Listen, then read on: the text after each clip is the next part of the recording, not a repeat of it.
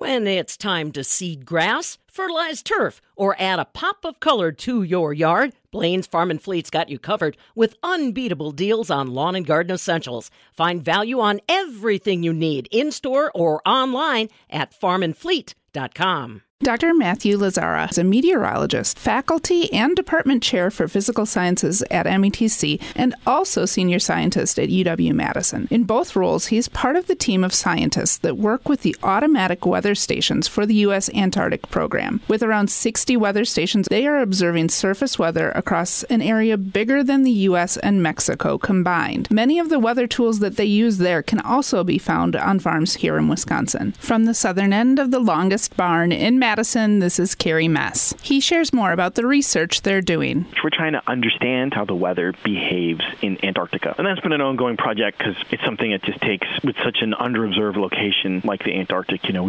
is very, very sparsely observed compared to the United States. If we showed you a map of the U.S. with all the automatic weather stations, it'd be so colored in. We have so much great, rich observing here. Antarctica, it's really, really sparse. You can go long distances with nobody and no observations, and not even the weather stations that I'm doing. So that's one thing, is just understanding how the weather behaves. The weather information is also put into numerical weather prediction models. In other words, we have computer simulations that tell us what the future weather might be like. And that's rather valuable because that effort to have a computer simulate the future weather is a global endeavor. We just don't do it here in the background, in the U.S., just kind of figuring out what's happening here. You really need to know what's happening worldwide to get a good forecast. And so our weather observations are inserted into that process to provide that starting point for a simulation into the future. Now that we've been having this network for many years, now in its 42nd year, we can now start having an estimate of what the climate is like based on observations. This has come a long way from the days of the Farmer's Almanac. We're really using a lot of science and computer technology. So some of the technology that you're using in Antarctica is pretty similar to what we use here to observe our weather. I had fun digging into the history. In the 1950s, when there was a serious concerted effort to observe and establish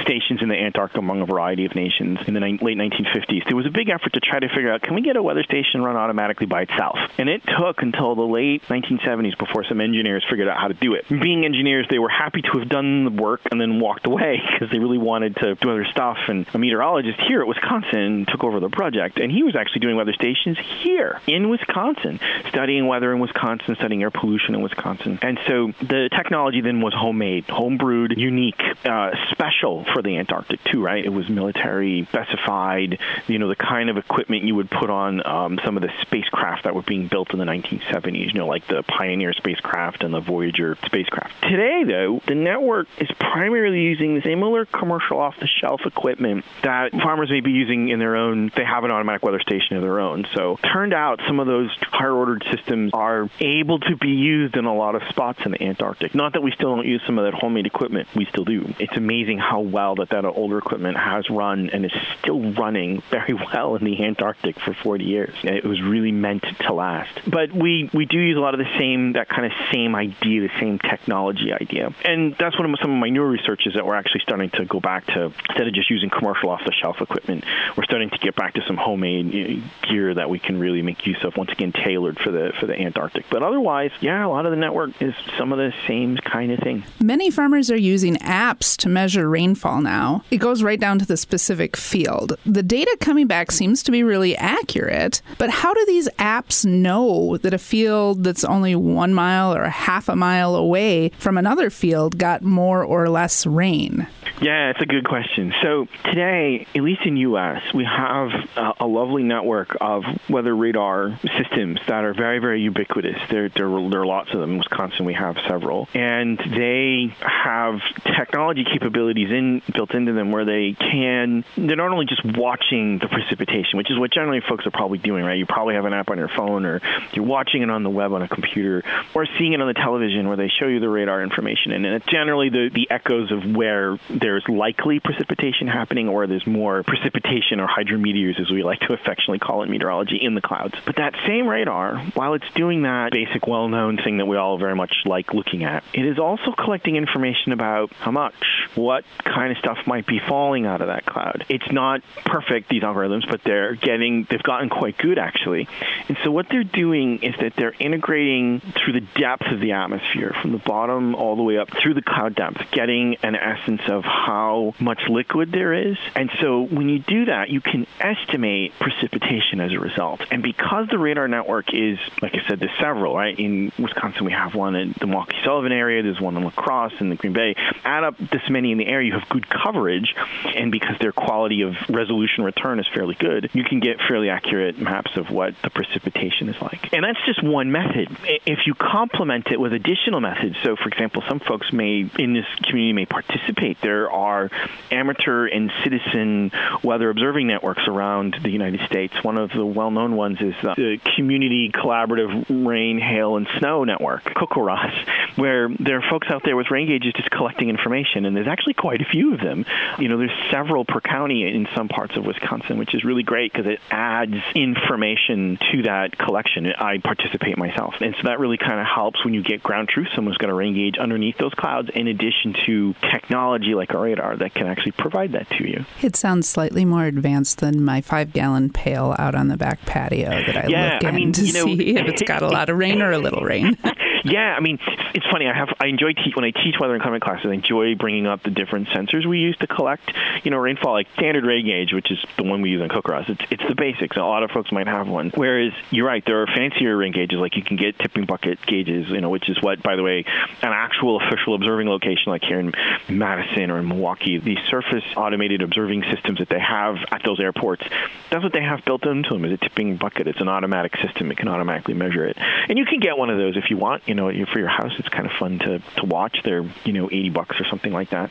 But the agricultural community, I believe, has also used weighing bucket rain gauges, which is lovely when you have power but you're in a remote area and you can't go dump it out. I have to admit, I've never used one. Like I said, my research keeps me in a place where we have snow problems in Antarctica. We don't have liquid precipitation that much, and so I don't really get into measurement of precipitation that way. We do measurements very differently, and actually have challenges measuring precipitation in Antarctica, whereas here you can do neat things like that where you're like, well, I've got power and I can just get a weighing bucket, and it's kind of neat that's an actual device that literally weighs the rainfall into the bucket and then it eventually dumps it out, because it gives you a sense of how much you can convert that weight into actually how much fell out of it. So those are some of the techniques that are used to get that information, and it is amazing. You can get it pretty accurate, right down to your neighborhood. Circling back to your research, Matt, are you seeing trends in Antarctica that then filter up here to Wisconsin? Some of the early work done with the Weather Station Network and in some of the main U.S. Or other